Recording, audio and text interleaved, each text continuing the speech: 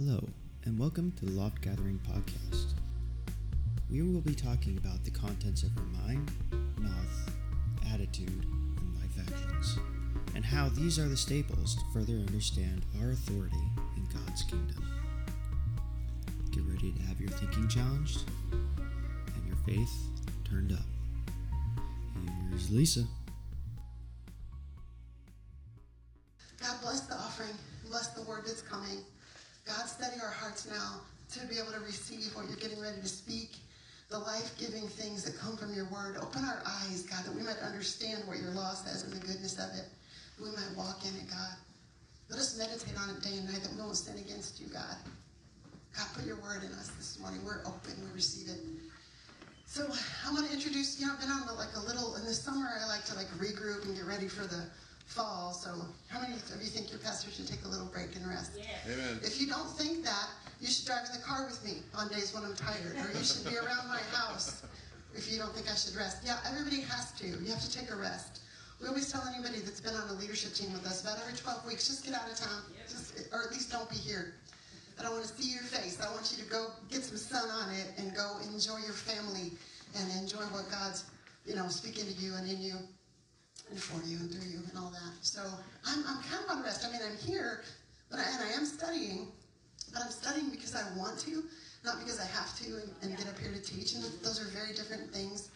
But I've had some very capable and very good teachers and stewards of the word alongside of me that during the season, and I appreciate you guys so much. And you're going to hear a little bit more through the summer from some of the same teachers. So, but today, Christee, come on up here. Yeah. This is my middle child, Christee. I know you should clap because it's going to be it. And so, all of your kids, you have all of your kids. This is the middle child. So, this is the Oreo cookie cream filling right here. This is the good stuff. Means I'm the sweetest. You are. Well, you are. Actually, Stacy's probably. But here's the thing. Christee has some of the same gifting in her. You see things in your kids, as you raise your kids up, and you see some of their gifts come to fruition, like, the leadership. Like Stacy has the outgoing, the friendly personality. Jessie has the discipline and leadership and just that can take charge of anything. And then Christee's the middle. She's the middle one. She's a little bit bossy because she was a little bit late in the game. She was 6 years after Stacy. So when you have a kid that far apart, they're like the firstborn again. Except they always are resentful of the fact that they actually weren't. And then they try to take control of everything. And they do a really, really, really good job, right? I feel like this is a roast. No, it's not at all. It's not a roast. Light roast. So she has the wit and she has the depth of study from her mom.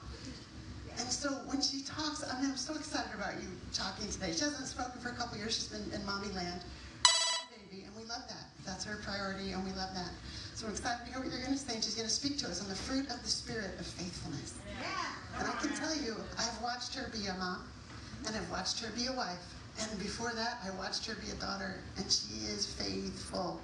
Does that feel like a rose? No, that felt great. Okay. All right, I'm going to give it to her, and you guys are just going to be blessed.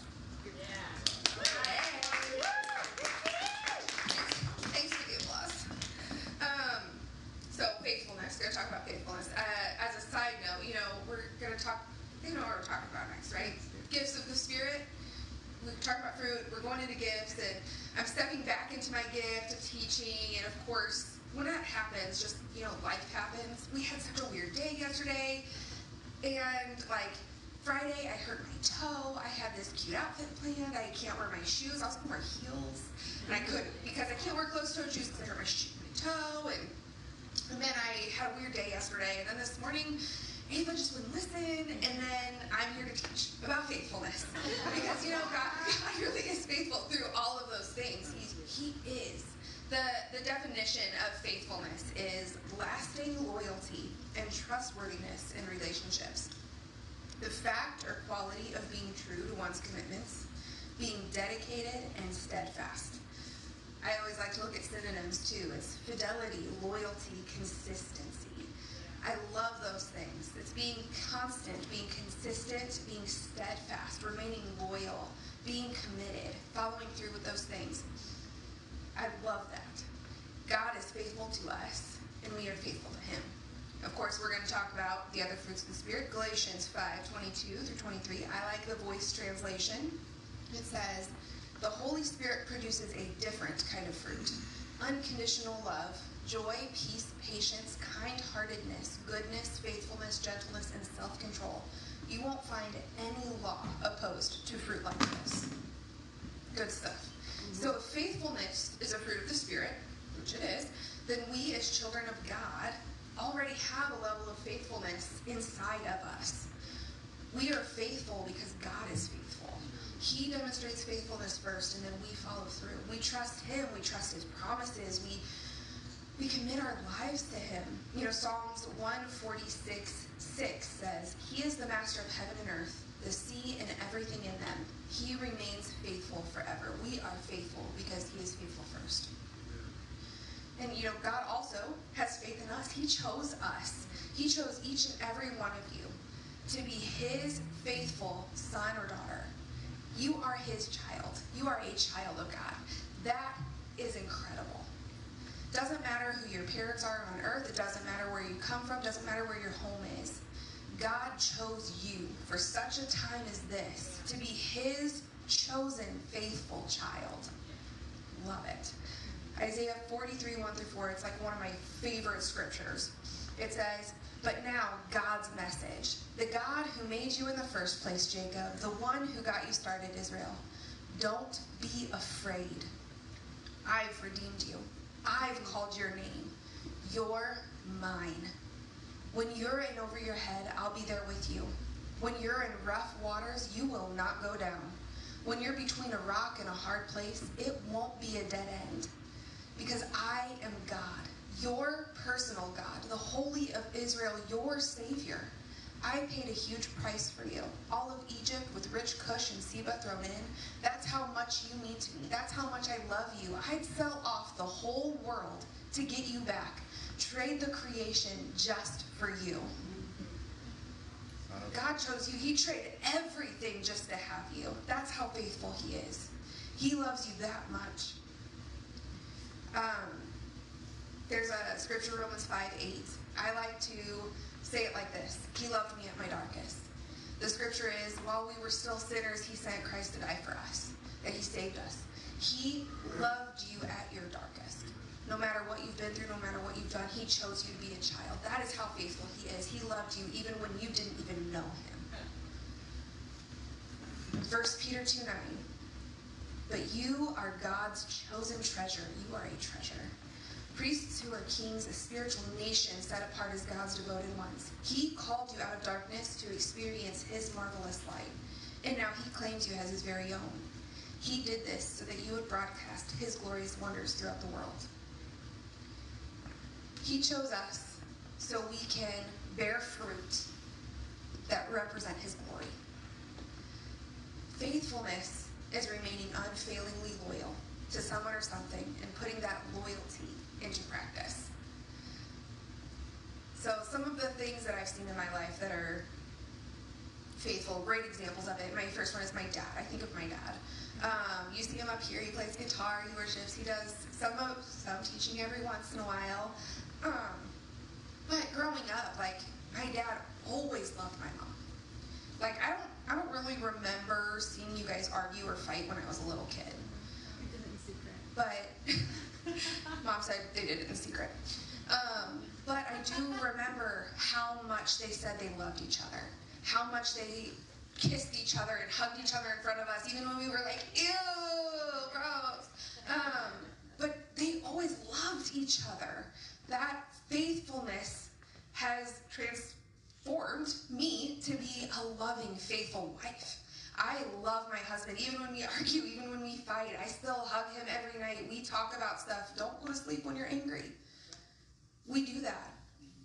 We love each other because I have seen a faithfulness between my mom and dad and their love and their commitment for each other. My dad also used to take us on daddy-daughter dates. And my mom did too. My mom took us on mommy-daughter dates. We did do that.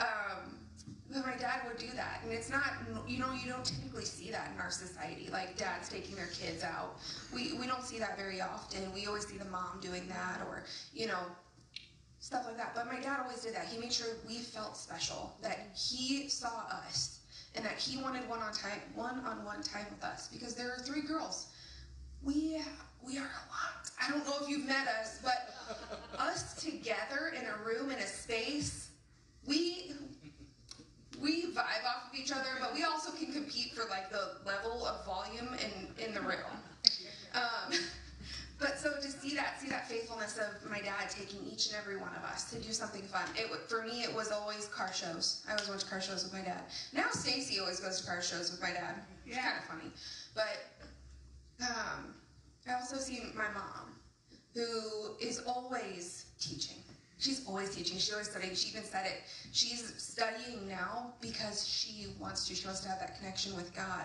Not because she has to for church to teach, but because she wants to. She wants to be that. I see that dedication and that faithfulness in God. And I remember there was a time in my life where I was, let's say, not on the best path. I was making a lot of hard decisions, a lot of bad decisions, honestly. I was doing everything I could to get as far away from God as I could, because I had gotten really hurt by a boy because of life. Life happens, and then I was just like, all right, well, if God said you should break up with me, all of this, then maybe God doesn't really want me, so why would I want him? And so I went, I partied, I drank, I had fun, I dated a guy who was awful. He was the exact opposite of the person that I knew God wanted for me. And to the point where my mom could see me deteriorating. I was losing myself. I wasn't peppy. I wasn't happy. I was almost anorexic. I couldn't eat. And there were just things that happened like that. And Mom was like, hey, you want to go on a little trip? You want to go? You remember those mommy-daughter dates we used to do? You want to go on a little trip with me? And I look back on it and I call it my intervention trip. But not because Mom said, you need to stop this and you need to do that and you need to figure your life out. She was just like, I love you. That is the faithfulness of God. A father for his children says, I know what you're going through. I see you. I see what you're dealing with. And I love you. And I'm going to pull you out of that situation, give you a new insight into what God has for you. That's being unfailingly loyal to someone who is not even showing faithfulness to you. Love it. Thank you, Mom. I appreciate that. That was like 15 years ago in my life. It was a long time ago. Very long time ago. But that's okay. Because we're past that. There are obviously many examples of faithfulness in the Bible. We see Jesus perform many miracles, the faithfulness of God. There's Ruth. You guys can read her story. It's in the book of Ruth. She clung to Naomi. She said, where you go, I'll go. Your God is my God. And then there was Boaz, who became the kinsman redeemer. He said, I'll choose you. I'll take you. And it's awesome. The story's awesome. You read it. It's good. Good stuff. Also kind of sexy stuff in there, too. Then there's Esther. Read her story in the book of Esther. I mentioned this before, but it's said in there, you were made for such a time as this. She saved her whole people because she risked her life. She was faithful to her God, faithful to her people, and risked her life to save them. Cool stuff. You've got Hannah. She wanted a child so badly. She was barren. She couldn't have kids. She was so dedicated and faithful and prayed to God so fervently, so hard, and was just like, God, give me a child. If you do, I will dedicate him to you. Guess what? She did. She had a child. His name was Samuel, and he was dedicated to God. He grew up in church. Read that story, 1 Samuel 1 through 2. Great story. You've got Gideon. His story's in Judges 6 through 8. He started with like an army of 10,000 or more. 10,000 soldiers fighting. He's about to go into battles. He's fighting and doing stuff, and God was like, it's too many men. And too many men to go take on battles, to go into a fight. He said, okay, so they whittled it all the way down to 300 men. Wow. 10,000 to 300 who went on to win many, many battles and fights and stuff. It's cool. It's cool stuff. The Bible's full of cool stuff. And then I mentioned Jesus' miracles, one of the cool things is when he healed the government official's son. That's in John 4. Specifically in verse 50, it says, Jesus, when he was talking to the government official, when he heard the voice of Jesus, faith took hold of him, and he turned to go home. He knew that his child had been healed. Without even seeing it happen, without Jesus touching him, he had faith. He believed that God was faithful enough to give Jesus this power to heal him. It's a miracle. I love it. So those are all examples. Go read those on your own time. Great stuff to dig into. Little side note before I go into my main example, which is faithfulness is a fruit. You know, we've talked about this. Faithfulness is a fruit because you have to work for it. Have you ever tried to plant anything?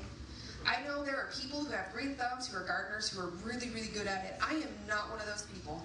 I want to be very good at that.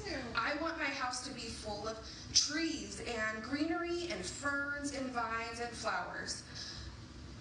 But when I tried to grow a lavender plant out of a grow kit that's supposed to work, like you just follow the step-by-step instructions, you know what I grew? Mold. I grew mold. I don't know how that happened, but it grew mold. I'm not good at that stuff. Now, am I giving up? No. I want ferns. I'm going to try a fern next. We're going to see what happens. Not hardy. But the thing is, when you plant stuff, you plant a seed in dirt, and then you water it, and then nothing happens. You don't see a thing. But we have faith that when we water it, it's going to grow something, and we follow the instructions, there's sunlight. But you plant the seed, and then you water it, and then you wait, and then you wait, and then you wait, and then you wait, and then you wait, and then you see a tiny little piece of green growing from the ground. And then you're like, ooh, there's a little something. And then you water it, and you wait for it, and then you wait, and you wait, and you wait. You're like, where is my flower? Where's my lavender? I don't see it.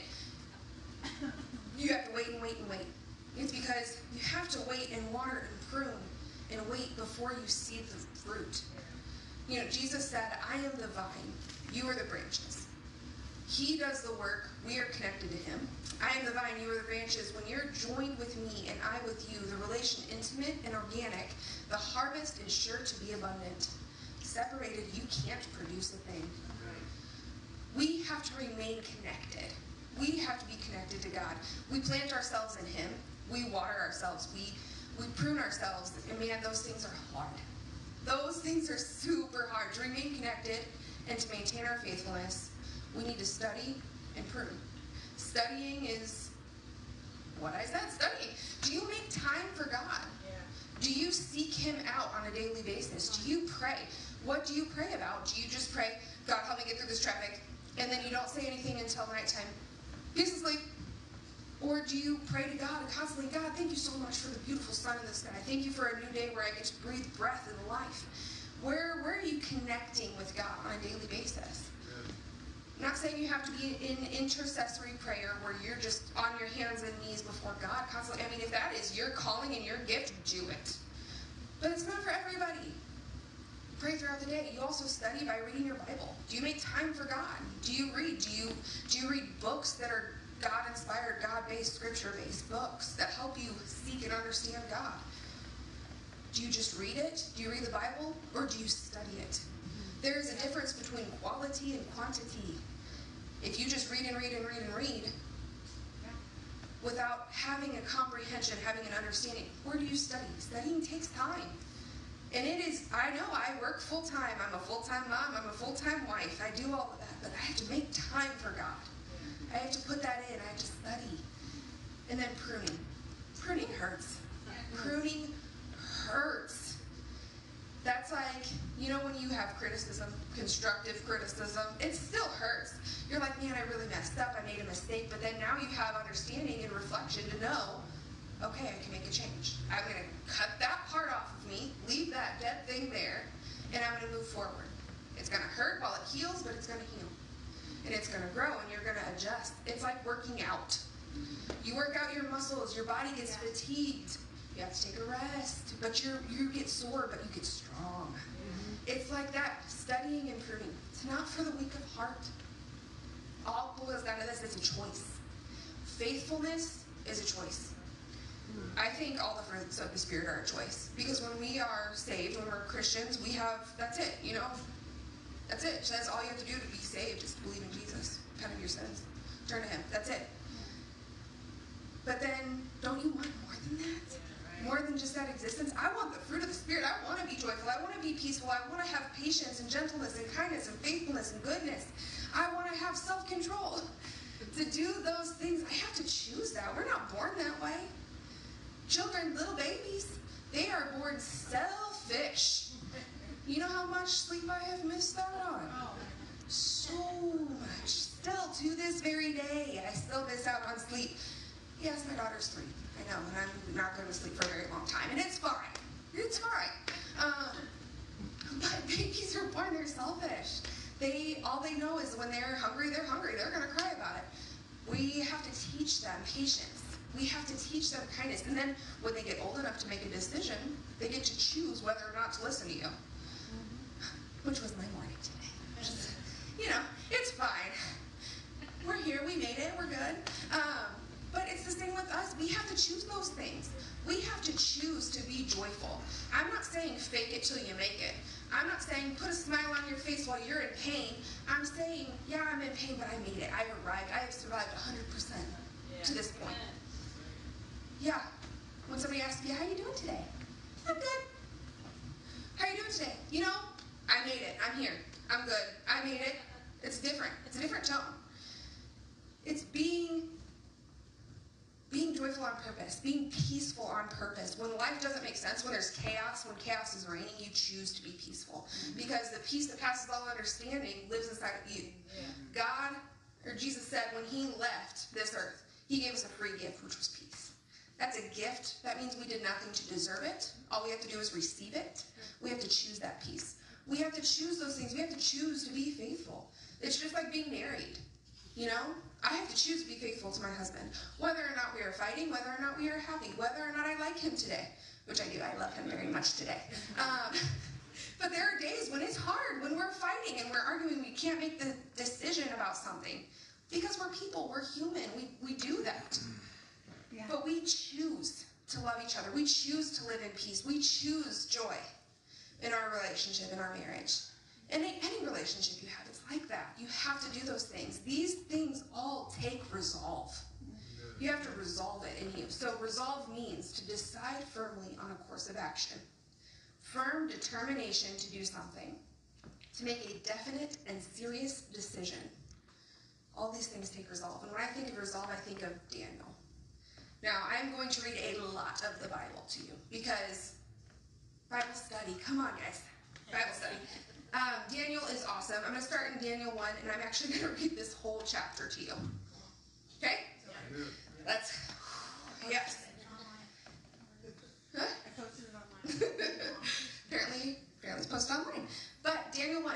Now it happened during the 3rd year of King Jehoiakim's reign over Judah, the armies of King Nebuchadnezzar of Babylon marched against him and laid siege to Jerusalem, Judah's capital. The Lord gave Nebuchadnezzar the victory and allowed him to take King Jehoiakim of Judah as his prisoner. At the same time, he permitted the Babylonian king to rob God's temple of some of its sacred vessels and carry them away to Babylonia, called Shinar, which was the land between the Tigris and Euphrates rivers, to fill the treasury of his own gods, Marduk and Nebo. After the king returned home, he commanded Ashpenaz, chief of the royal eunuchs, to bring some of the Israelites who had been taken captive to the palace. These included members of Judah's royal family and the nobility. Can you imagine that, just being uprooted out of your home? Because, anyways, he was looking for potential candidates from the exiles to serve in his court, fit young men with no physical or moral infirmities, handsome, skilled in all wisdom, knowledgeable, discerning, and understanding. Those selected would be taught the language and literature of the Chaldeans, the people who lived in Babylonia. As part of their assimilation into Babylonian court life, the king offered them a daily portion of food and wine from his own table. This is the resolve part.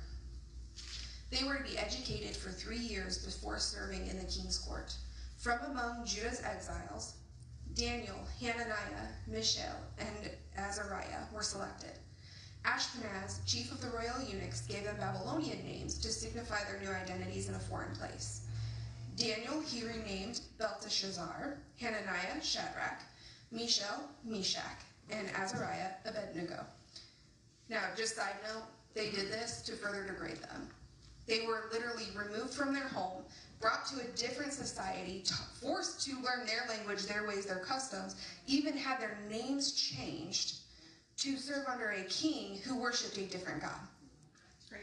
And it also, just history, little history side note, it actually weakened the original people because they brought the best, the brightest, the most handsome, the most knowledgeable away from the people, so it weakened them even further, which is crazy. But so we've got the best and brightest over here being renamed, Cool. being all that. So, although the king ate only the finest Babylonian fare, Daniel was determined not to violate God's law and defile himself by eating the food and drinking the wine that came from the king's table, because the king ate food that had been sacrificed to his gods, Marduk and Nebo. So Daniel asked the chief of the royal eunuchs for permission not to eat the food. Now God had given Daniel special favor and fondness in the eyes of the king's chief eunuch. Still, the eunuch was concerned. Ashpenaz is talking to Daniel. Belteshazzar, your request put me in a difficult position. I am afraid of what my lord the king might do. He has ordered that you were to eat the food and drink the wine prepared for his table. It's supposed to be the finest, most rich, best stuff. What will happen if he sees you and your friends over time in poorer health than the other young men your own age? I am certain he will have my head. When Ashpenaz refused, Daniel reasoned with the guard, whom the chief of the royal eunuchs assigned to watch over Daniel, Hananiah, Mishael, and Azariah. Daniel said, please do us a favor. Put us, your servants, to the test over the next 10 days. Give us a vegetarian diet and water. Fruits, vegetables, things that wouldn't have been sacrificed to the other gods. When the time is up, you can see for yourself our condition and compare it to the condition of the other young men who are eating from the king's table. Then after you have seen what has happened, do whatever you think is best with us, your servants. So the guard agreed to do as Daniel requested. He tested them on a diet of only vegetables, grains, and water for 10 days. When the 10 days were up, he looked them over and noticed that Daniel and his friends were better off than all the young men eating from the king's best foods. They looked healthy and well-nourished. So the guard continued to hold back their royal rations and replaced them with a strictly vegetarian diet. So they did all that. It takes a lot of faithfulness to God to talk to your captor and say, hey, I know you want to give us this best, this finest stuff as we've been training to serve you after you captured us, kidnapped us from our hometown, but I don't want to eat what you're giving me. Can you give me something else? I don't want to violate my commitment to God. It takes a lot of resolve to stand up for yourself and do it, but they did, and then they were better off. And then going further, Daniel chapter 2. There's a whole book of Daniel, really good stuff. I'm not going to dive into all of it. That was a lot to read. But in Daniel 2, Daniel actually tells and interprets the king's dreams. The king actually said, I had this crazy dream. It's keeping me up at night. And I need you to, he grabbed the magicians, the people that could interpret dreams, the sorcerers, and he brought them before him. He's like, all right, tell me this dream. They're like, all right, we'll tell you what was your dream. He's like, no, you tell me what my dream was, and then tell me what it means. And if you can't, I'm going to kill you. That's who the king that Daniel was serving, he was forced to serve. And because of Daniel's faithfulness, his resolve, God gave it to him. As all the other magicians and sorcerers and their families were being murdered and slaughtered because they couldn't tell the king what his dream was, Daniel said this to God. In the middle of all that craziness, Daniel took a minute to thank God. He said, praise the name of God forever and ever, for all wisdom and power belong to him. He sets in motion the times and the ages. He deposes kings and installs others. He gives wisdom to the wise and grants knowledge to those with understanding. He reveals deep truths and hidden secrets. He knows what lies veiled in the darkness. Pure light radiates from within him. I recognize you. I recognize who you are, and I praise you, God of my ancestors, for you have given me wisdom and strength. In the middle of all of that, he took time to thank God before he went, told the king his dream, interpreted it, and then saved all those other magicians and sorcerers and their families. even though they served a different God than him. And then you got Daniel 3. You guys know the story of Shadrach, Meshach, and Abednego in the fiery furnace.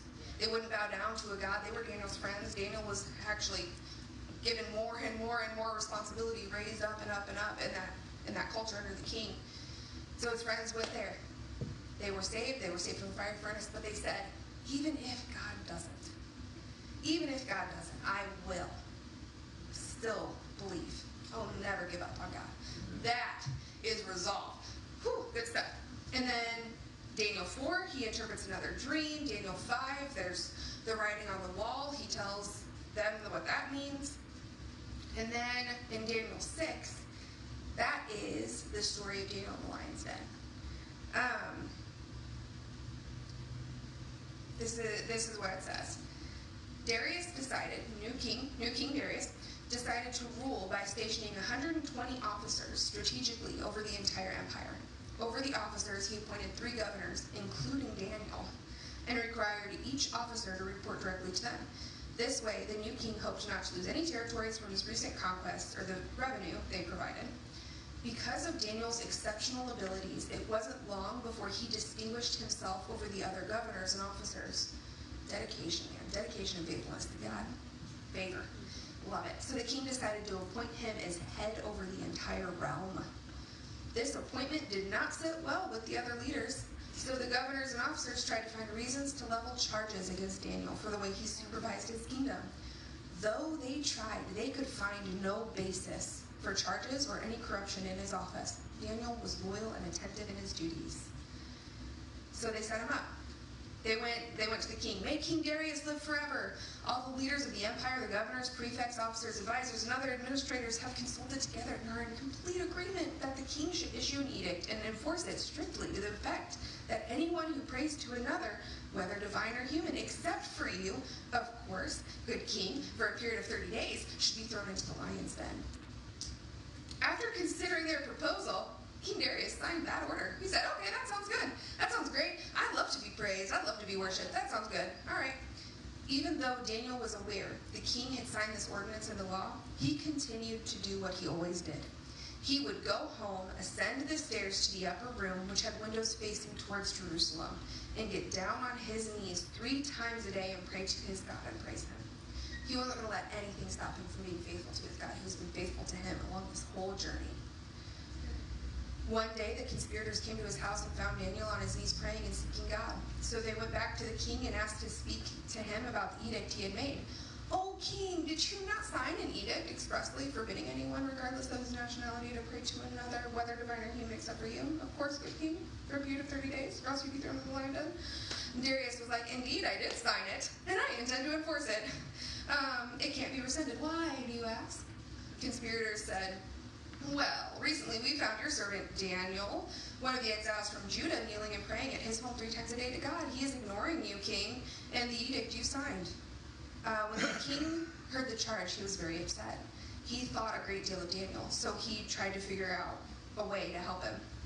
All day long until evening, he looked for some loophole in the law to keep Daniel from falling victim to his edict. Couldn't be ignored. So after that, Darius, brings Daniel. Daniel's about to be thrown in the lion's den, and he said, "May your God, the God you have served so faithfully, rescue you." Daniel was thrown into the lion's den, and a stone was brought in and placed over the opening to shut the mouth of the den. The king himself sealed it with his own signet ring and with the signets of his nobles. That way no one could tamper with the pit, and nothing could happen to change Daniel's fate. The king retired to his palace and spent the night fasting. That evening he stayed to himself, turning down his regular evening musical entertainment. When he finally went to bed, he could not sleep. When first light of morning finally arrived, the king got up and didn't waste any time returning to the lion's den. As he drew near the den, with anguish in his voice, he called out to Daniel, hoping somehow he was still alive. "Daniel, servant of the living God, has your God, the one you have served so faithfully, been able to rescue you from these hungry lions?" And Daniel said, "Long live the king. As soon as you shut the mouth of this den, my God sent his heavenly representative to shut the mouths of the hungry lions so that they could not hurt me. He has rescued me because I am as innocent before him as I am before you, O king. I have done you no harm." The king could hardly contain his excitement and joy. He ordered that Daniel be taken up out of the lion's den. He was removed and examined carefully, but not even a scratch was found on him, all because he put his trust in God. Awesome. Awesome stuff. Good stuff. Remaining faithful to God, that loyalty, that faithfulness, it connects us. We are faithful because he is faithful. Fruit of the Spirit. The Holy Spirit produces a different kind of fruit. Unconditional love, joy, peace, patience, kind-heartedness, goodness, faithfulness, gentleness, and self-control. You won't find any law opposed to these fruits. And since we're kind of wrapping up the fruit of the Spirit teaching, I like to think of love and self-control as the bookends to the other ones.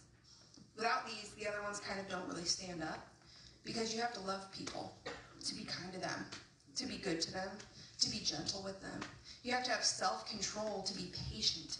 You have to have self-control to be faithful. You have to have self-control to be good. They're bookends. They hold it all together. We must be unfailingly loyal to Jesus and put that loyalty into practice through prayer, worship, Bible study, and discipleship, especially if we want to remain in charge of ourselves and still be full of love, joy, peace, patience, kindness, goodness, and faithfulness. Thanks, guys.